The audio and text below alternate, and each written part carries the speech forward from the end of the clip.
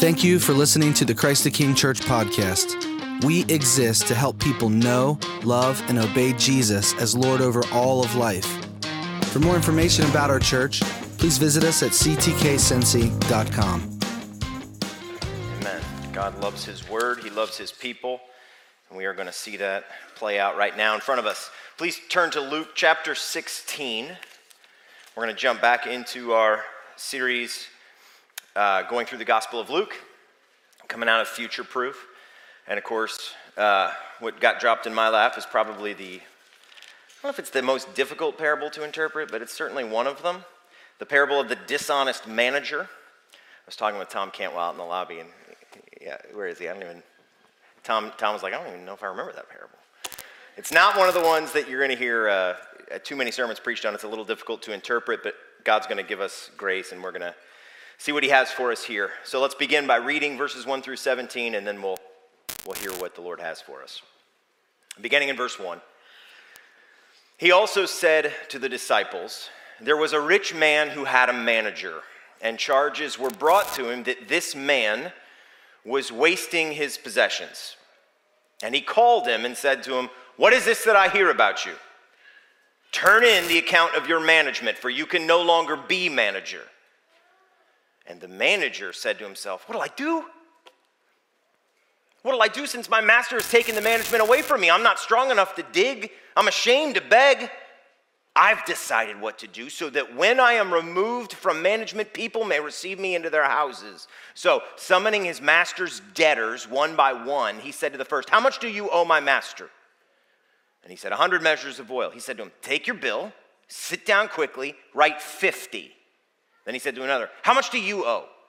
And he said, 100 measures of wheat. He said to him, 'Take your bill, write 80. The master commended the dishonest manager for his shrewdness. For the sons of this world are more shrewd in dealing with their own generation than the sons of light. And I tell you, make friends for yourselves by means of unrighteous wealth, so that when it fails, they may receive you into the eternal dwellings. One who is faithful in a very little is also faithful in much. And one who is dishonest in a very little is also dishonest in much. If then you have not been faithful in the unrighteous wealth, who will entrust to you true riches? And if you have not been faithful in that which is another's, who will give you that which is your own? No servant can serve two masters, for either he will hate the one and love the other, or he will be devoted to the one and despise the other. You cannot serve God and money.' Now the Pharisees, who were lovers of money, heard all these things, and they ridiculed him. And he said to them, 'You are those who justify yourselves before men, but God knows your hearts. For what is exalted among men is an abomination in the sight of God. The law and the prophets were until John. Since then, the good news of the kingdom of God is preached, and everyone forces his way into it. But it is easier for heaven and earth to pass away than for one dot of the law to become void.'" So we've got our parable. We've got some chiding from some people who love money. We've got Jesus' response to them. Let's go through it. A note here at the outset. I don't know about you, but I've read this parable a number of times and kind of thought at a cursory glance Jesus was like commending this guy or having the rich lord, the rich master, the rich kurios. I kind of, at a cursory glance, would sometimes think this guy's getting commended for his Ponzi scheme or something, like for his selling bootleg DVDs. And that's not actually, if you look closely, what he gets commended for. He doesn't get commended for dishonesty. He gets commended for, the word is phronimos, but it's translated here shrewdly, or shrewdness. Here's just a couple of other examples of where that word that this guy gets commended for, the thing that he gets lauded for and praised for by God in the mouth of the master in Jesus' story. Here's a couple other times that word gets used in the New Testament. Matthew 10:16, behold, Jesus says to his 12 disciples as he sends them out, I am sending you out as sheep in the midst of wolves, so be phronimos. They're translated usually as wise, as serpents, and as innocent as doves. Matthew 7:24, at the end of the Sermon on the Mount, or towards the end, he says, everyone then who hears these words of mine and does them will be like a phronimos, or usually translated, wise man who built his house on the rock. In this gospel, Luke chapter 12, verses 42 through 43, the Lord said, who then is the faithful and phronimos, wise manager, whom his master will set over his household to give them their portion of food at the proper time? Blessed is that servant whom his master will find so doing when he comes. So the thing that this manager is getting commended for and that we are exhorted to is not just grabbing bills and writing down figures that weren't on the original copy. He's getting commended for his diligence, his prudence, his devicefulness, his ingenuity.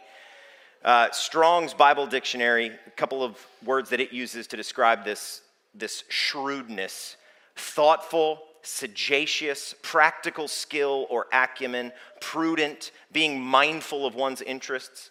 If I may, Bengals fans, this is sort of the Patrick Mahomes quality. It's okay, we can admit it. And when the play breaks down and no one gave you an exact script of what to do, you figure something out. You don't just stand there paralyzed with fear. You do something. You understand the goal. You understand that you need to get the ball down the field and that the refs will help you with a holding penalty if they need to. You understand what the goal is. You got to score, so you're deviceful and you're creative and you're ingenious, and that's what this guy is. When he was backed into a corner, he did something. He got probably the whole principal of the original loan repaid. Okay, it says 100, write down 80. You're not going to get the interest, my master, but you're going to get some of it back. And now this guy's going to like me, and I'm going to get to shack with him when you fire me. He was ingenious. He was creative, and his master commends him for it. To give ourselves the best chance to understand this parable rightly, let's look at the characters and the situation. When you're reading a parable and you're not 100% sure what is being communicated by our Lord, good place to start. Who are the characters? What's the situation? We've got two characters in this parable. A rich master or lord. That's the word Jesus uses at least once. Kurios, lord. You got a rich lord. And then you've got a guy who's managing that lord's possessions, who's managing that rich man's possessions. The situation is that the manager is mismanaging. He's doing a poor job. He's wasting possessions, perhaps dishonestly. And then at the end is commended for changing and doing something shrewd or deviceful or ingenious or creative. That's the situation. Those are the characters. When you take that together with what Jesus says at the end in verses 10 and 11, one who's faithful in very little is also faithful in much. I think a faithful interpretation of this parable is this: govern what has been temporarily entrusted to you wisely. If you're wondering what has been entrusted to you, just check your pockets and look at your calendar and think about what you've got coming to you this week, what meetings you've got scheduled, what errands you've got to run. That's what's been entrusted to you. That time, that money, the word that is used here a couple of times, mammon, which is sort of a Semitic ancient Israelite slang for money, like we used to say dough. I don't know if kids still say dough. Is there any kid in here? Does anybody still say dough? Do people? No? All right. Your resources, they have been entrusted to you temporarily. Jesus says in verse 9, he's talking about worldly wealth. And in the parable, the man does not own the wealth. The manager does not own the wealth. It's not his. He's managing it. That's the govern what's been entrusted to you part. And then at the end, he is commended for his diligence, his prudence, his Patrick Mahomesness. And that is the wisely part. Govern what's been entrusted to you wisely. Also, the wisdom that Jesus wants you and I to have with our money, with our time, with our resources that we're managing for him is not merely like the Warren Buffett kind of wisdom, where you just pick the right stocks at the right moment and you hit, and you get a great return on investment in an earthly portfolio standpoint. That's not the kind of wisdom he's talking about. You can see that he gives us two really good clues. In verse 9, what kind of dwellings does he say that we should use our earthly money to get, to improve? Eternal dwellings, right? Jesus says in verse 9 that we should use our money in such a way as to get eternal dwellings. So doing this wisely, managing your money wisely, does not merely mean using your cash to buy you a bunch of earthly friends so that if you ever get laid off, you have somebody to live with. That is not a bad strategy. It's one of the reasons why I had a ton of kids. Because one of them will take me in. They're not all up here, but you heard that, all 6 of you. But that's not actually the main point he's driving at. He's talking about eternal dwellings. The second good clue he gives us is when he rebukes the Pharisees. So why does Luke record that? There were lots of interchanges between our Lord and the Pharisees. We don't get every single one, but Luke records this one. My Lord, Jesus Christ, gave this parable, and then right after, the Pharisees who love money, they started barking at him, and he had a response. His response to them is that the law and the prophets are not void. So the Pharisees, who did not manage their money wisely, who did not manage their resources, their mammon wisely, needed to be reminded that the God of the law and the prophets was still binding. So, translation. If you want to have godly wisdom with your mammon, with your resources, with your dough, if you want to have godly wisdom with managing what God has entrusted to you, then you are to consider your eternal dwelling, like he exhorts us to in verse 9. Think about eternity. Every time you pull that debit card out or that credit card out, or if you're Dave Ramsey, every time you grab one of those envelopes with the cash in it. I love that Mike just said, yeah. Every time you grab one of those, you think about eternity, right? You're not just going up to the store and buying milk. You are doing something that will have ripple effects in your eternity. 10,000 years from now, what you spent that 20 on or that 50 on will have implications in eternity. That's the first thing. And then the second thing is, remember that the God of the law and the prophets is not void. Consider your eternal dwelling and devote yourselves to him, not mammon. All right, let's do it verse by verse. It won't be long. Verses 1 and 2. You have a stewardship from God. You do not have a stable of things that you inherently and eternally own. We are bad at this in America. I have not been many places. My passport does not look like Steve Freeburn's. But I've been to two other countries, one of which is the poorest country in the Western Hemisphere, Haiti. And in a place like that, I think there is a common just sense, like down in the bones, people know all this stuff that I have could be gone in a moment. But here in America, where we're fairly insulated, I know things are somewhat tumultuous, but we've all got running water, right? 911 still works. Usually we've got central heating and central air and nice cars that turn on pretty much every time. You ever think about the fact that your car turns on every time you turn the key? Back in the day, horses could die, but my car just turns on every time I turn the key. Except Monday when it broke down on the way home from work. But this world that we live in, it can kind of trick us as Americans into thinking that this stuff really is mine and nothing can touch it. And that is false. That's an illusion. That's a delusion. It is not yours. It has been entrusted to you temporarily. When I wrote this, I sat for a second on my couch in my office and I looked at my hands and I thought, what had I done with these hands that day? Had I used them faithfully? Because 1 Corinthians 6, 19 through 20 says that I don't actually own these. God has the receipt for them. He purchased them with his son's blood. Same thing with these vocal cords. What have I used them for this week? Because they're his blood-bought resource. There was a boss I had at a prior job, our CFO at a company of a couple hundred people. And it really instructed me in how to think about stewardship when I saw him talk about or manage the employees' 401ks. He took that so seriously. And he would say things like, I am managing people's futures. These are human beings with families and kids and grandkids and maybe great-grandkids someday. And what I do, the fees that I negotiate and the investments that I choose, like it's going to impact them.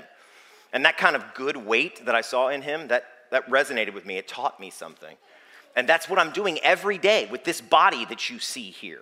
God has temporarily entrusted to you and to me certain resources. He's given me this heart and these lungs and the childhood of 6 eternal souls back there. He's given me one of his own daughters that I've been married to 13 years, and a house in Bridgetown, and a vocation here at this church, and a homeschool that we manage, and a million other things that China probably already knows about because they got those balloons up there. All of that is a temporary trust that God has given to me, and it's the same thing with you. You and I are going to turn in our accounts someday. Let that sink in for a second. Everything you've got right now, you're going to turn in an account to the maker of heaven and earth of how you used it, how you deployed it, how you employed it. This life is not a dry run. It's not a dress rehearsal. We're playing with real money for real stakes here. Do you know that? I forget it. There is also a freedom that comes from this. When you realize none of this stuff is actually eternally mine, that is somewhat freeing. I know that it's his, so my job is to please him, not to protect it necessarily in some castle with like walls that are so thick that no one could ever get in. My job is to be faithful with what he has temporarily entrusted to me. All right, verses 3-8, what the guy does. This man thinks critically and deliberately when what's most important to him is at stake. We get really creative when our desire is involved. The ingenuity of a human being who actually wants something is one of the most powerful forces on earth. Have you ever seen when you punish a kid and you're taken away? There's Bub's back there with Pokemon cards. It's what it is with my oldest son. Hey, you're going to lose Pokemon cards for a week. All of a sudden, he starts thinking. His mind's going really fast. He's got 100 reasons why it wasn't really his fault. Maybe I could pick up all the dog poop instead. Maybe I could do this other chore instead of you taking my Pokemon cards. All of a sudden, he's super creative because what he loves, what he wants, is being threatened. We get really creative when our desires are involved. This man knows what he wants. He wants food and shelter. And he won't do manual labor, and he won't beg, but his desire makes him desperate enough to think of and to try something. Get creative with your Christian money and your Christian time. I'm serious. Get creative. Be like this guy. Be ruthless. Be as ruthless in your prayer time, in protecting it, as you are in protecting the time you use to watch your favorite TV show. We all do it. Don't look at me like you don't know what I'm talking about. Right? Your notification time, checking Facebook and Twitter, nothing's getting in between you and that, right? You're checking Facebook or Twitter or Instagram or one of them at least once a day, or your email or your text messages. And I'm not saying any of those things are wrong, but all of a sudden when it comes to our prayer time, I couldn't squeeze it in. They got away from me. Be creative. Here's a couple of examples of ways you can do this. When you're taking a drive, especially if you have kids, play an audio Bible. I started doing this. Bible Gateway has a dramatized NIV read-through, and I just play it for the kids sometimes. At the end of the night, try singing psalms. I can give them to you later if you want, but there are 3 musical acts that are doing recordings of every single song, renderings of every single song. My Soul Among Lions, Brian Sauvé, Poor Bishop Hooper. All of them are free on YouTube and Spotify. You can sing one. My kids love Psalm 2 now. They know the words of Psalm 2 because of My Soul Among Lions. Dedicate the time that you use walking the dog or folding laundry or loading the dishwasher to prayer for a specific person. I started doing this. Michael and I met with somebody a couple weeks ago. He said some things about adoption that really rattled me because we're adopting. And I started realizing, I don't pray for our future son or daughter enough. So now, for the last couple of weeks, whenever I walk our dog, that's what I used to check ESPN on my phone while he was pooping. And now, I use that time to pray for Sunshine, is what we call the kid at the Thomas house. I use that time to pray specific things for him or her. It's just a few minutes a couple of times a day, but here it is 3 weeks later, and now I've prayed, 45 minutes, 60 minutes, that otherwise I would have been looking at stuff that doesn't matter, or at least matter as much. Set aside $10 each payday for someone in need, and then ask God, genuinely ask him, God, show me the person who needs this when it's time. The next time you get some unexpected holiday money, I usually get $200 at Christmas from somebody in our family. Give half of it to a missions organization, a trusted missions organization. Here's one I read a couple weeks ago. I don't know if anybody else heard this story. There's a Christian Alabama man who just died. And after he died, it came out that he was going to his neighborhood pharmacy, small town of less than 1,000 people in rural Alabama. And every first of the month, he would go in there and give the pharmacist $100. And he would say, use this for somebody who can't pay for their drugs. It happened because he had been in there one time and he heard that situation. He heard somebody not being able to pay for their prescriptions. So he would just give, and it added up to over time thousands of dollars, and there was at least one person who got their diabetic medication because of this guy. He said, don't tell anybody my name. I don't want anybody to know who it is. You tell them, these are his words, that it's a gift from the Lord. And that's $100 a month. I don't know how big of a dent that was in that guy's budget, but over time it ended up saving potentially people's lives. And in the end, a secular magazine in England, The Guardian, published his story and had to put in the part about God. It's beautiful. That guy got creative, right? Be creative in employing what you'll give an account for. Be commendable in your shrewdness. Live like time and money are thoroughly scarce resources. They are non-renewable because they are. Consider your eternal dwelling and devote yourself to the God of the law and the prophets. And if you do that, you will begin to get really creative with what he's authorized you to manage for something like 80 years, tops. All right, let's look at verses 9 and 13 through 14. In verse 9, Jesus says, and I tell you, so he's talking to his disciples, but this also applies to us. I tell you, make friends for yourselves by means of unrighteous wealth, mammon, so that when it fails, they may receive you into eternal dwellings.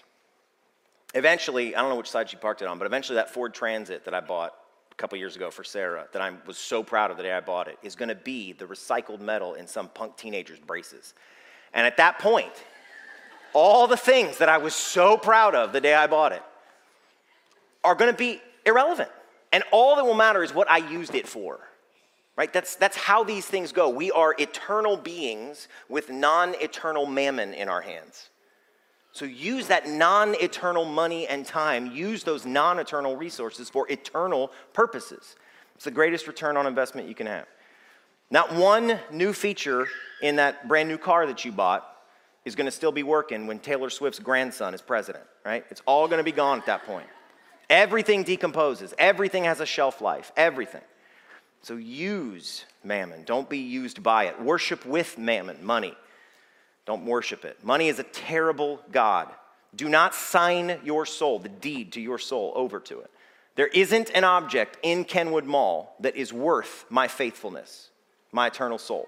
There's not one listing on Zillow. I was looking the other day. We were driving through some small town in Indiana. I'm like close enough that we would still be here, so it wouldn't mean us moving. But it's like right over the border. And I was like, this would be so great. And I started looking at houses that are out there. You know that feeling where you're like, this could work. We could do this.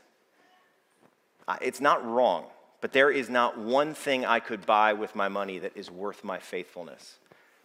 And I have been tempted before to cut corners, to do things that are unethical, to give away time that should be devoted to managing my family or prayer over to making a little more, doing a little more, getting a raise at my last job, getting promoted, so that I could buy something that is going to decompose someday. Everything that you can hold in your hands has an expiration date. I used to keep a stack of birthday 20s that my mother-in-law would give me in my top dresser drawer, and they would just wait there for a rainy day. According to Matthew 6:19, you know what those are going to be someday? Moth poop. Rust and moths eat. That's what happens to every bit of wealth you've got. Use it, employ it, deploy it. Somewhere right now in your budget, not in mine, I'm talking to you now.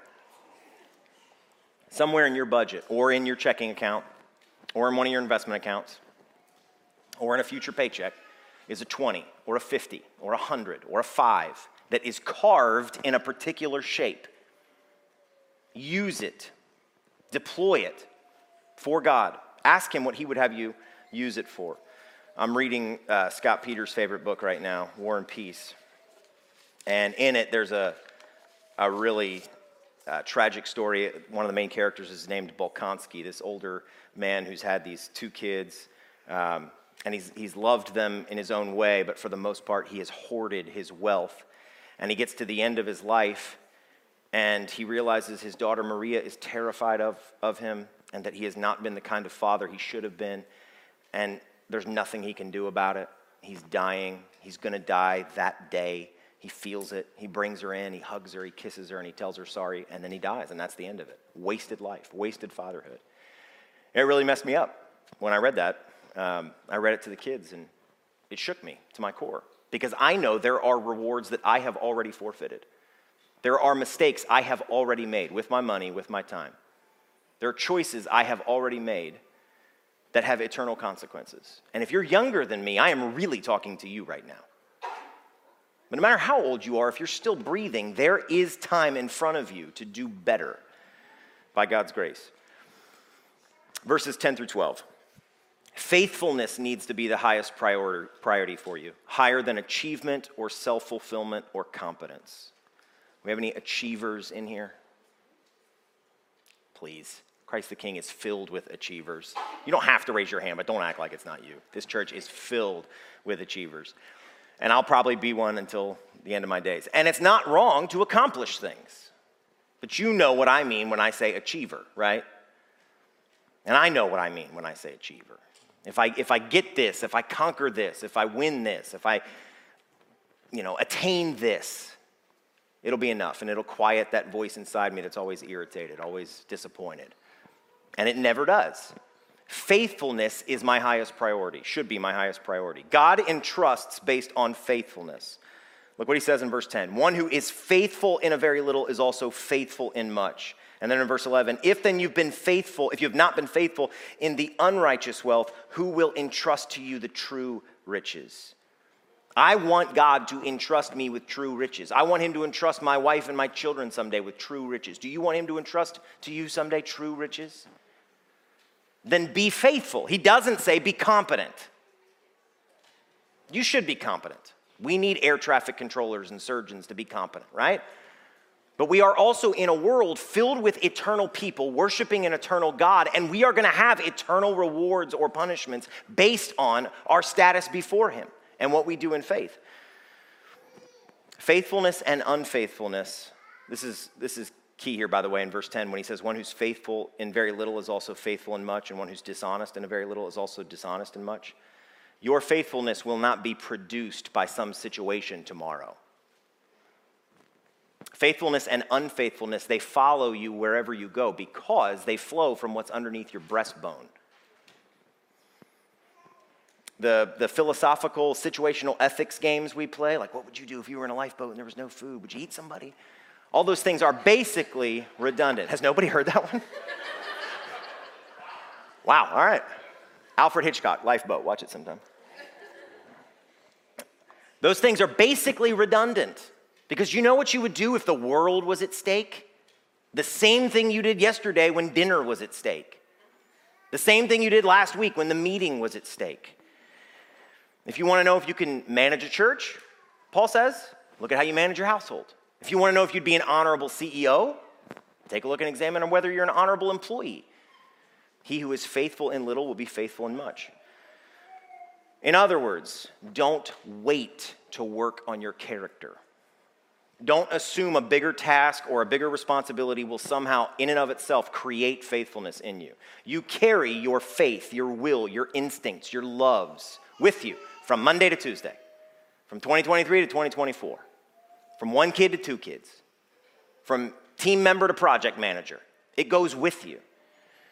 God does certainly grow us through time and trial, but we should not expect to be faithless with little and then faithful once the more comes. Cultivate trust in Christ now, where you are today. Pray and plead and read and think with total reliance on Jesus today, in this job, with these kids, with these health problems, in this house, in this conflict. Don't superstitiously wait for some moment to make you rise to it. That can make for really good sports movies. It's bad theology. There is no magic in some moment where all of a sudden this better you that was just waiting will rise up. Work on it now. In some way, Christian, you are going to be given stewardship over some of what is God's in the age to come. When we judge angels, 1 Corinthians 6:3. When we inherit the earth, Matthew 5:5. When we possess God's kingdom, Daniel 7:22, Luke 12:32. And this is true that there will be no sorrow or competition or envy in the new heavens and new earth. That is true. But so is what I'm about to say. we will not all in this room receive each the exact same thing. The Bible is clear on the fact that our rewards do in some way correspond to our obedience and our faithfulness. Did you earn your salvation? No, you did not earn your salvation. We are saved by grace through faith. And I will not be getting a bunch of credit in the new heavens and new earth in the sense that God's like, this guy of his own moral sweat and will and character and self-determination made all this happen. But we will be rewarded in some way that's hard to understand now in relationship to what we do. What you did this morning, what I do this afternoon, will correspond to our eternal rewards and our eternal dwellings. There's a reason why he wants us to think about it. All right, verses 15 and 16 through 17. In verse 15, let me read it. He said to them, the Pharisees, "You are those who justify yourselves before men, but God knows your heart. For what is exalted among men is an abomination in the sight of God." That is a strong word. Has anybody read the Old Testament recently and like you read through the Bible time? You get to Joshua and Judges, and you see that word abomination, even Leviticus and where he's talking about what the Canaanites do. You know, God is not merely talking about some ancillary sin that's on the periphery of the human life and human experience. An abomination is something that is horrible before God, that he must rid the world of, and he will rid the world of. And he says, what is exalted among men is an abomination in the sight of God. To these guys who are religious scholars and their lives probably look from a distance really squeaky clean, he says, what men exalt about you is an abomination before me. And they would know what that word abomination means. They knew the Old Testament. You're calling me what the Canaanites were? Yes. These guys were exalted among men, but men are sinful. Amen? Our field of vision is about as wide as one pay cycle or one speedboat. We have a very limited ability to judge things correctly. Whereas God is sinless, and his gaze is wide enough to take in all of eternity. And it's also precise enough to peer right through all of the stuff we project for others to be impressed by. God does not prize what we prize, and he does not praise what we praise, because his vision is better than ours. I can be, and I'm talking about me, I can be quickly seduced by somebody who is uber competent in a field that I want to be competent in. I can be really impressed by that sort of a thing.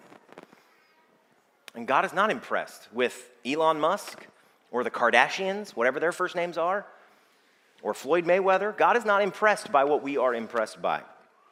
Spend much less mental and emotional energy on what the Facebook photo would show, and much more on what an eternal MRI would show. Right now, God can see where you are headed and what's motivating and driving all the choices you make, even the Christian ones. You know how many times I do a Christian thing for a non-Christian reason? How many times I read my Bible out loud to my kids for a proud, vain reason? It's better than not doing it. And yet, there is something abominable in my heart that I need forgiven and freed from. What is exalted among men is an abomination before God. Do what you do, seeking to please and honor the God who actually exists and to whom you will actually give an account. I play this intellectual exercise in my head probably twice a week. I could die today, and I will give an account to him for what I did up until now, 37 years, when I'm with him, when I'm in front of him. And it almost never ceases to make me slow down a little bit. You should do that. Jesus is commending it here when he tells them about the eternal dwellings. There's a reason why Jesus talks about eternal dwellings and eternal destinies and rewards as much as he does. He wants people to slow down and consider, Christians, saints, disciples, people whose names are in the book of life from which it cannot be erased. He wants them to slow down and think about the fact that all the stuff we are so obsessed with, that our palms sweat over, in the grand scheme of eternity, either doesn't matter or matters in a very different way. All right, verses 16 through 17, the last two verses. He reminds the Pharisees, these guys who worship money, that his unchanging word is the standard for how well we managed. His unchanging word is the standard for how well we managed. This book, God's word, is not going anywhere. The English language might. There may not be an ESV in 1,000 years. But his word is not going anywhere. So conform your investments and your life and the way you spend your money and your time to it. This is the unchanging standard. The Pharisees would have done really well to take all that devotion to their mammon and reallocate it to the God of the law and the prophets. You can get all the return on investment you want out of that tax return, right? You got kids, that tax return's going to be nice. You can get as much bang for your buck on that thing as you want. But when the clock strikes midnight and you die, which you will, it turns back to moth poop. Everything we buy has a shelf life. And at that point, what's going to matter is, what did you use it for? Were you faithful? All that justifying these Pharisees did in front of these men, for these men, all this exaltation they had in front of men, when they died and they stood before God, that had about as much worth as a Blockbuster gift card. It was useless. I had an FYE gift card in my wallet until recently. I'm like, I'm never going to get to use this thing. All right, let me close with just 3 thoughts. I'll do this quickly. 1, Christian, when you pray, when you spend $1 for the kingdom, when you invest time or money into the kingdom of God, it is not wasted. It's not wasted. So do it. Invest your time and your money in the kingdom of God to the glory of our Savior Jesus Christ, and it will not be wasted. 2, remember at the beginning the implications of the wisdom he talks about. Think about your eternal dwelling. Think about your reward. Think about the fact that you will give an account to God. And also, don't neglect the God of the law and the prophets the way the Pharisees did. Number 3, it's the last one, and then I'll pray. If we try to do this of our own will and willpower, we'll fail. You are not going to become more obedient to Jesus Christ at the heart level, at the bone level, just by trying really hard. Everything that is good in us came from him. So we have to dwell on him, relate to him, pray to him, receive grace from him, be helped by him if we are going to do this rightly. We can be Pharisees on our own. That part we can do. We can be exalted among men as religiously squeaky clean and people with big bank accounts on our own. That much we can do. We're all achievers in this church. We can pull that off. But we will not actually please God without faith and the grace that comes through faith.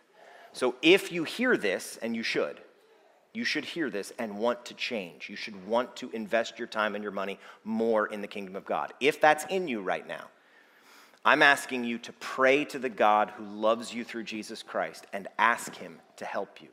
I'm asking you to think about him and dwell on him and receive grace from him. That's the only way we do this right. All right, let's pray. Our great Father in heaven, who has never forgotten us and will never neglect us, always feeds us. You fed us today through your word. You'll feed us through Lord's Supper in a moment. Our great God and Father, we want to spend our money and our time more obediently and faithfully, full of faith. We won't do it unless you help us. We are sinful, selfish, thoughtless, foolish people in and of ourselves. We love the wrong things, and we love the right things in the wrong order. But you love to help us. You are a joyful Father. Adopting us was your great pleasure. So we're asking for your help. When we leave here today and we spend some money or spend some time, spend some mammon, help us to do it wisely, prudently, diligently. And tomorrow when we go back to work, we raise our kids, we go to class, let us spend our time and our money thoughtfully and wisely and diligently. And then when we're with you, we stand before you, Let us have lived in such a way that you can and will say, well done, good and faithful servant. That's our greatest prize, and if it's not, we're asking you to help it be our greatest prize. It's in Jesus' name we pray. Amen.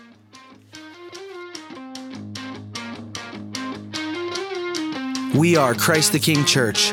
For more information about our church, please visit us at ctkcincy.com.